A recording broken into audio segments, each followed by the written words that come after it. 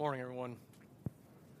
If I could, just by way of a show of hands, if I could take a survey, a poll in the room, if I were to ask you if you would like to know the exact day of your death, how many of you would like to know? Like, if you could find out how many of you would like to know, I'm going to die on this day, okay? A handful of you in here. Like, every service has had a good handful. Now, how many of you are like, nope, I don't want to know that information at all? Yeah, that's been the... Now, I would probably be in the category of not wanting to know the day of my death because I'm not sure my obsessive-compulsive personality could handle such information very well. So if I had a choice, I would say no thank you. But I will confess, in terms of shaping my life, knowing how much time I had left would definitely have a powerful effect on how I live my life.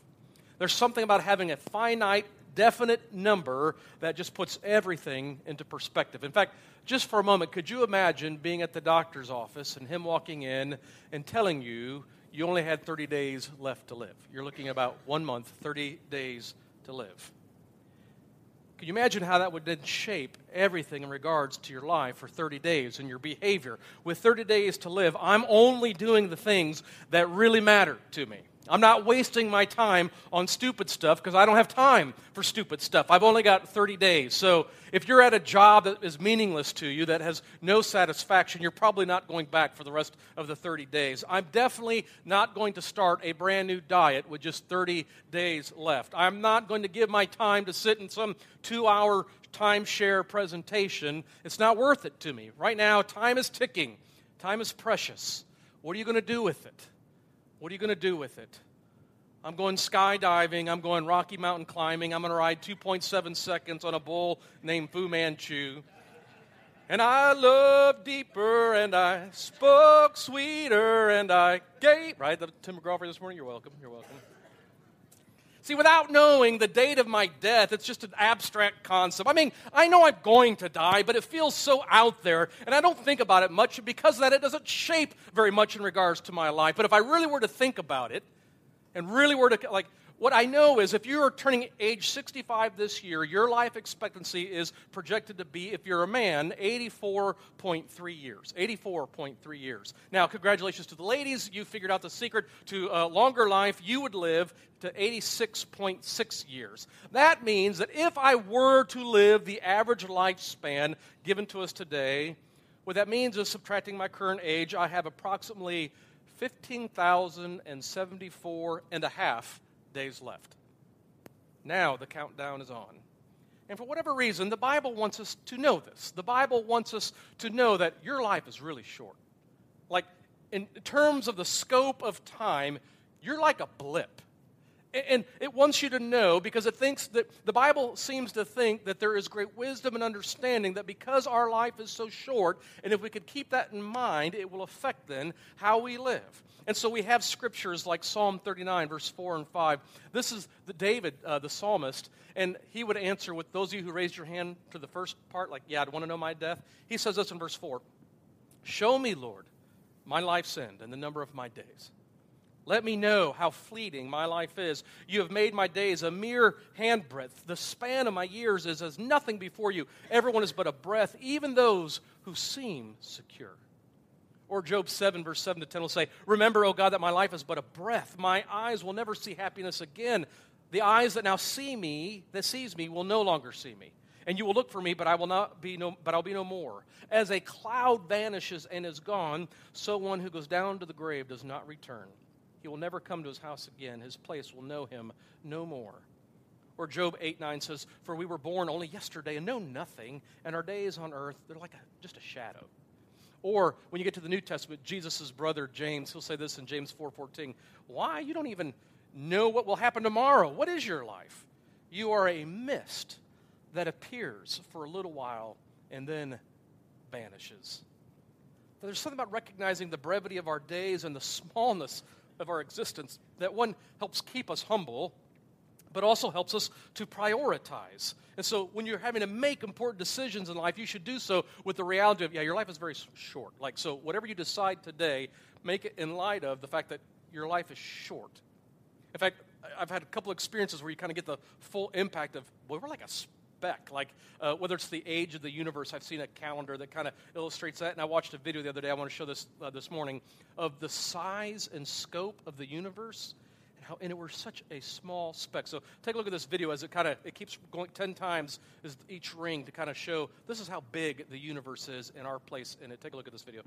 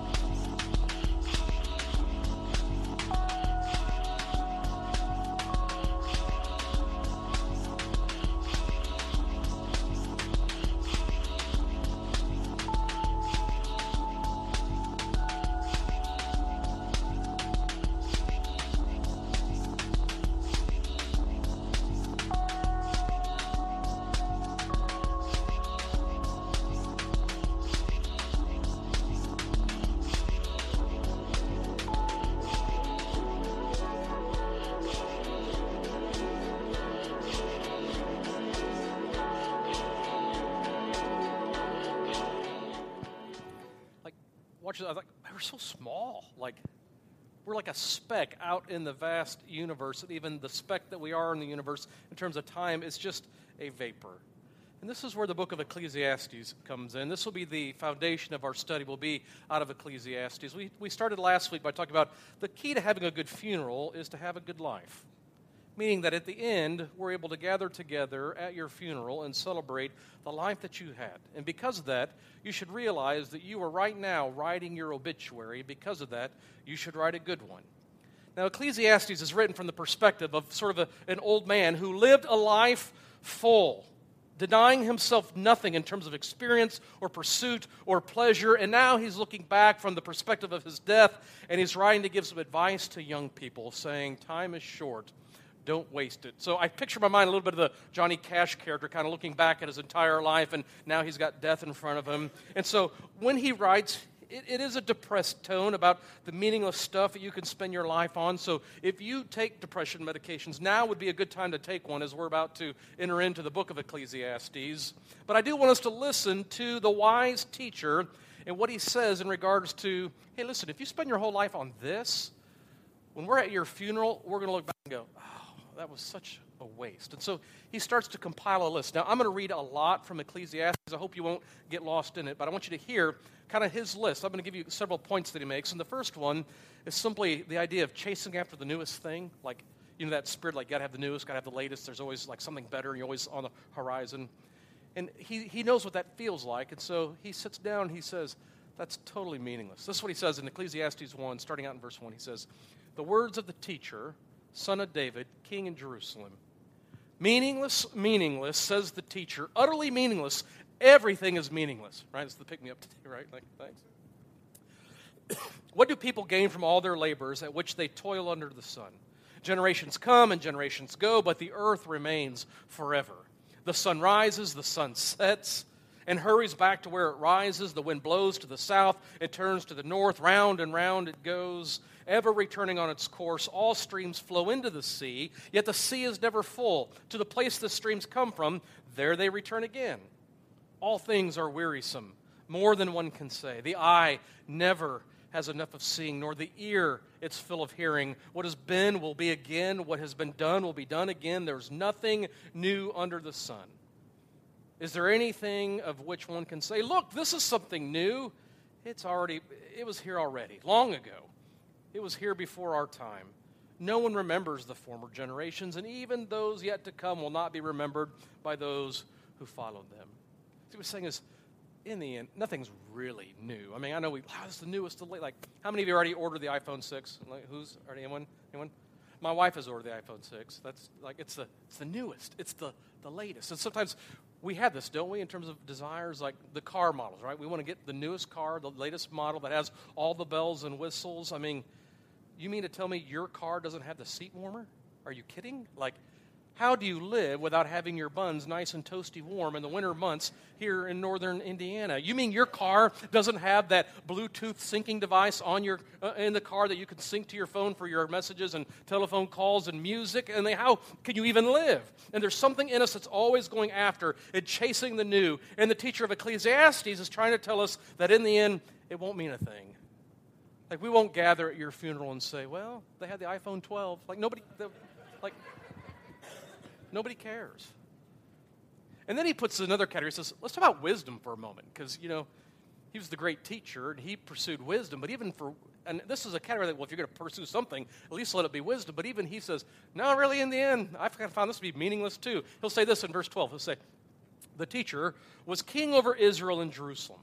I applied my mind to study and to explore by wisdom all that is done under the heavens. And what a heavy burden God has laid on mankind. I have seen all the things that are done under the sun, and all of them are meaningless, a chasing after the wind. What is crooked cannot be straightened. What is lacking cannot be counted. I said to myself, look, I have increased in wisdom more than anyone who has ruled over Jerusalem before me. I have experienced much of wisdom and knowledge. Then I applied myself to the understanding of wisdom and also of madness and folly. But I learned that this too is a chasing after the wind. For with much wisdom comes much sorrow, and the more knowledge, the more grief. And then when you flip over in Ecclesiastes to chapter 2, he'll say this in verse 12. Then again, I turned my thoughts to consider wisdom. and also madness and folly. What more can the king's successor do than what has already been done? And I saw that wisdom is better than folly, just as light is better than darkness. The wise have eyes in their heads while the fool walks in the darkness. But I came to realize the same fate overtakes them both. Then I said to myself, the fate of the fool will overtake me also. So what then do I gain by being wise? I said to myself, this too is meaningless. For the wise, like the fool, will not be long remembered. The days have already come when both have been forgotten. And like the fool, the wise too must die. He'll say, okay, wisdom is better than stupidity. Like you got your choice between being wise or being stupid. Choose wise. But in the end, the most educated will still meet the same fate as the town idiot. The teacher is saying, I think, go ahead and finish up the degree and get on with it. It's time to graduate and move on. The pursuit of more and more study and wisdom is a complete waste of time. So kids, listen, tomorrow you can go in and say to your teacher, my pastor said I don't have to do my homework because it is meaningless. Especially the math part. Total waste of your time. Like, no, I'm just kidding. The third thing on his list, okay, chasing wisdom. The next is chasing after pleasure. Chasing after pleasure. He'll say this. Chapter 2, verse 1. I said to myself, come now, I will test you with pleasure to find out what is good. But that also proved to be meaningless. Laughter, I said, is madness. And what does pleasure accomplish? I mean, I tried cheering myself with wine and embracing folly. Now, before he thinks that he went crazy, he does let us know when he embraced folly, my mind still guided me with wisdom. I wanted to see what was good for people to do under the heavens during the few days of their lives. So he makes his list. I undertook great projects. I mean, I built houses for myself and planted vineyards. I made gardens and parks and planted all kinds of fruit trees in them. I made reservoirs to water groves of flourishing trees. I bought male and female slaves and had other slaves who were born in my house. I also owned more herds and flocks than anyone in Jerusalem before me. I amassed silver and gold for myself and the treasure of kings and provinces. I acquired male and female singers and a harem as well, the delights of a man's heart. I became greater by far than anyone in Jerusalem before me. In all this, my wisdom stayed with me.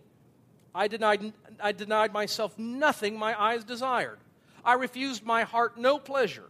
My heart took delight in all my labor, and this was the reward for all my toil. Yet when I surveyed all that my hands had done and what I had toiled to achieve, everything was meaningless. A chasing after the wind, nothing was gained under the sun. What the teacher is saying is, yeah, the pursuit for more and pleasure is never ending. And in the end, you will never have satisfied.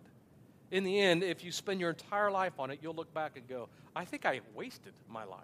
It will prove to be meaningless. You could take this into your bosses tomorrow. He also has on his list the idea of professional advancement or working too hard and spending all your time. And he'll say this in Ecclesiastes 2. This makes his list for 17. So I hated life because the work that is done under the sun was grievous to me. All of it is meaningless, a chasing after the wind. I hated all the things I had toiled for under the sun because I must leave them to the one who comes after me. And who knows whether that person will be wise or foolish. Yet they will have control over all the fruit of my toil into which I have poured my effort and skill under the sun. This too is meaningless. I don't think he gets invited to many parties. Like, he's just kind of, I don't think he... So my heart began to despair over all my toilsome labor under the sun. For a person may labor with wisdom and knowledge and skill, and then they must leave it all to another who's not toiled for it. This too is meaningless and a great misfortune. What do people get for all the toil and anxious striving with which they labor under the sun? All their days, their work is grief and pain, and even at night, their minds don't rest. This too is meaningless. See, the teacher is telling us what we know. Like if you talk to hospice nurses or those who are engaged with those who are in the process of dying, one of the biggest regrets of those who are dying when they look back is they spend too much time in the office. Like they spend too much time at work instead of being with their family or being with their friends or being with things that really matter. And if they could go back and do it all over again, they wouldn't have worked so hard.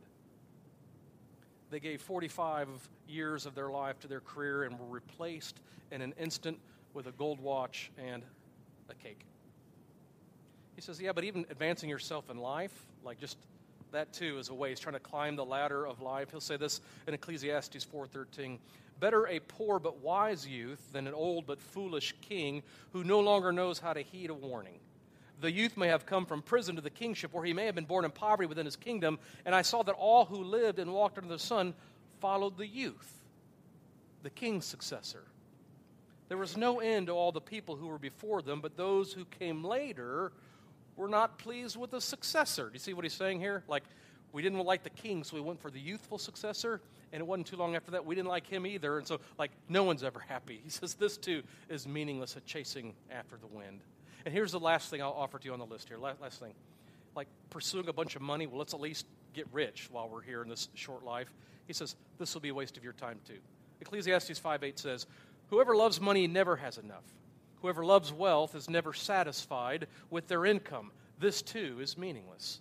As goods increase, so do those who consume them. And what benefit are they to the owners except to feast their eyes on them? The sleep of a laborer is sweet, whether they eat little or much. But as for the rich, their abundance permits them no sleep.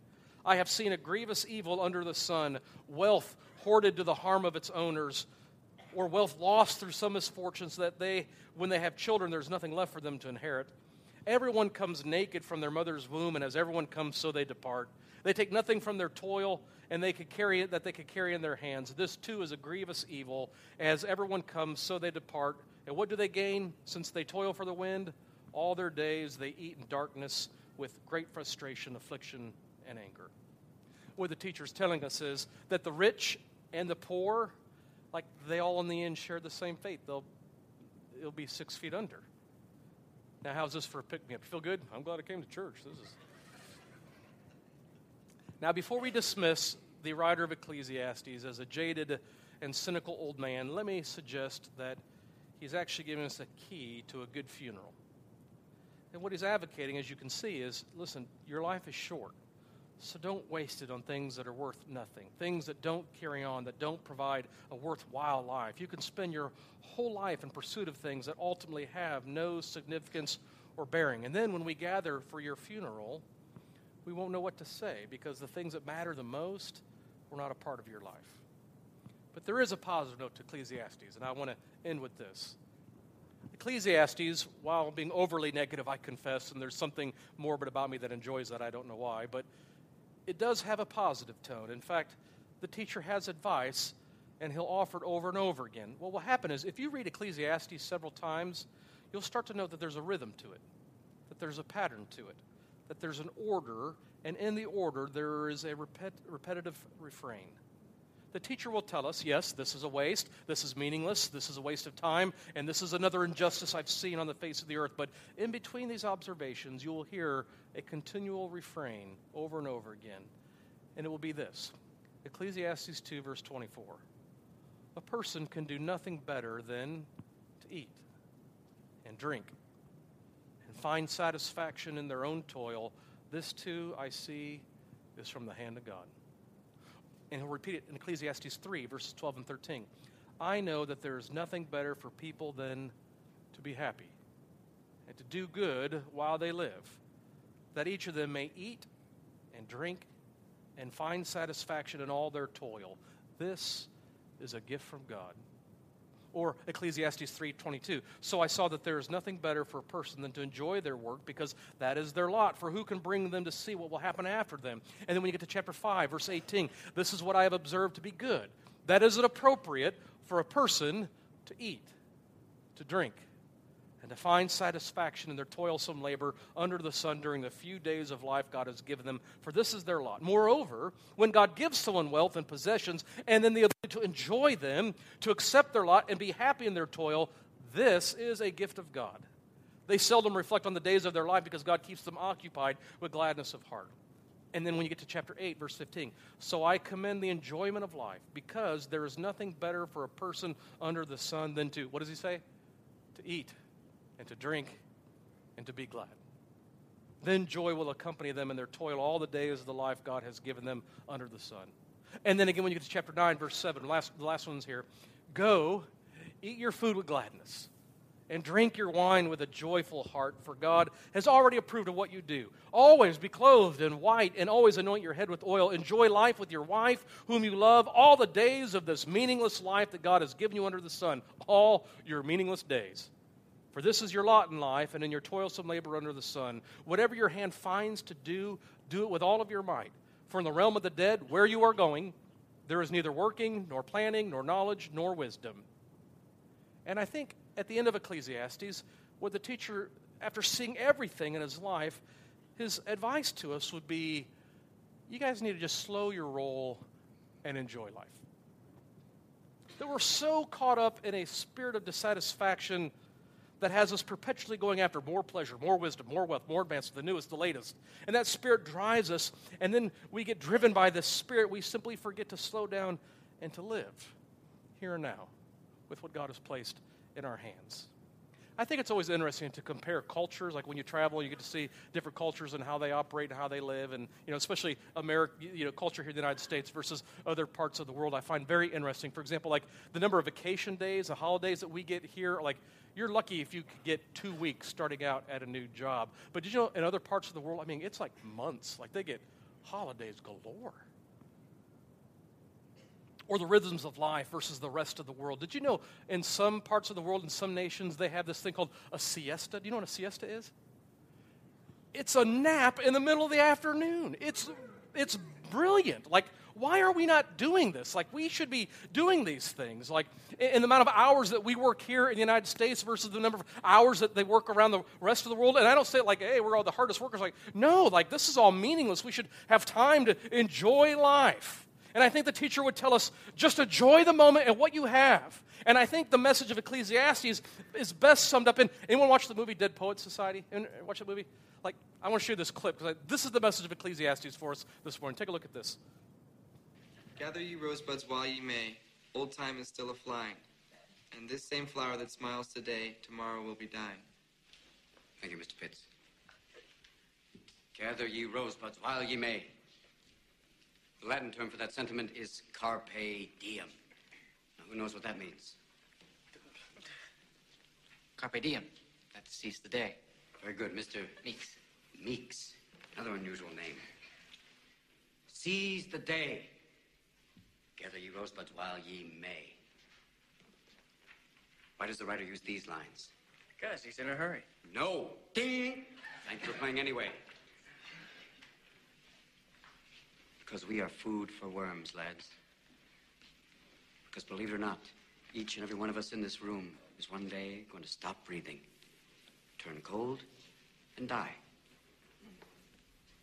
I'd like you to step forward over here and peruse some of the faces from the past.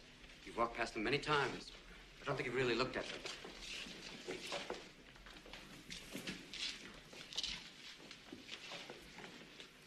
They're not that different from you, are they?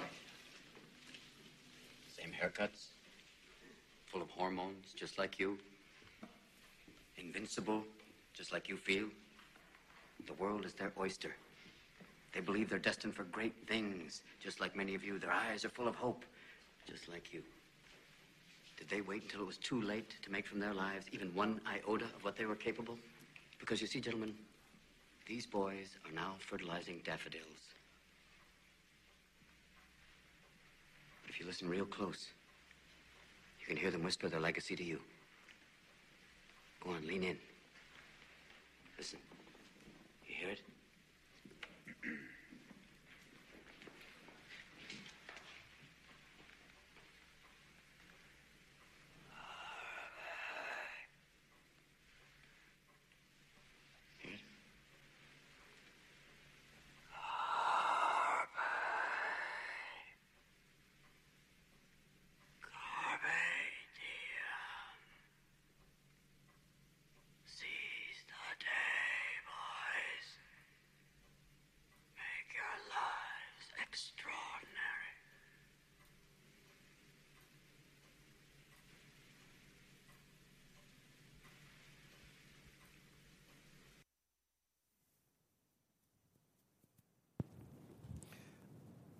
I think in short, this is what the writer of Ecclesiastes is telling us to.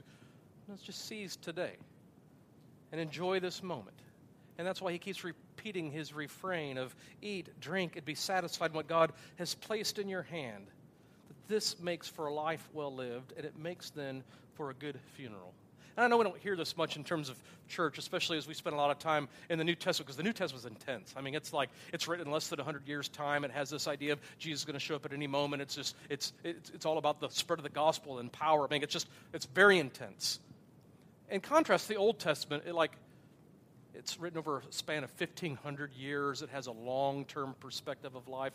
And I think it's okay for us to live the life of the New Testament, being reminded by the voices of the Old Testament that, hey, sometimes you can't live in that intensity all the time, and you need to stop for just a moment and slow down and enjoy.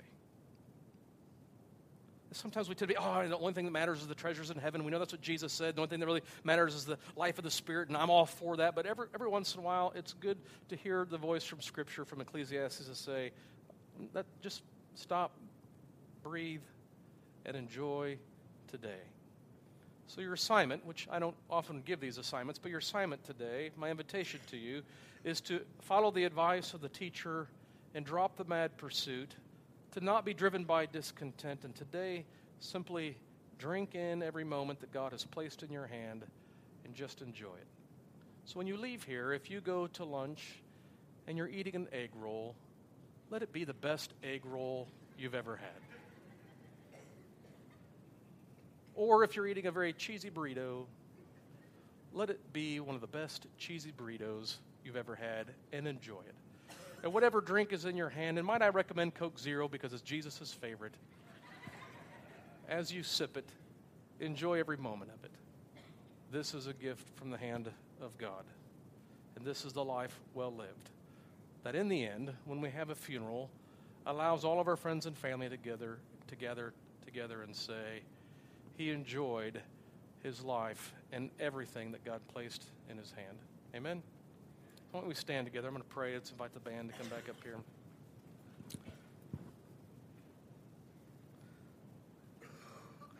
Father, we come and we ask right now that you give us a spirit of contentment and one that enjoys the things that you've placed in our hand. And we recognize that that's a spectrum from everybody in this room, the amount and quantity and maybe even quality of things. But in spite of that, we don't want to compare. We just simply want to enjoy what you have given to us. And so today we want to stop and enjoy the gifts that come from you, and in it have a life that is well lived. So would you teach us how to enjoy the moment, how to enjoy the things that you have given to us, and keep us from a pursuit of things that in the end are a complete waste of our time and completely meaningless.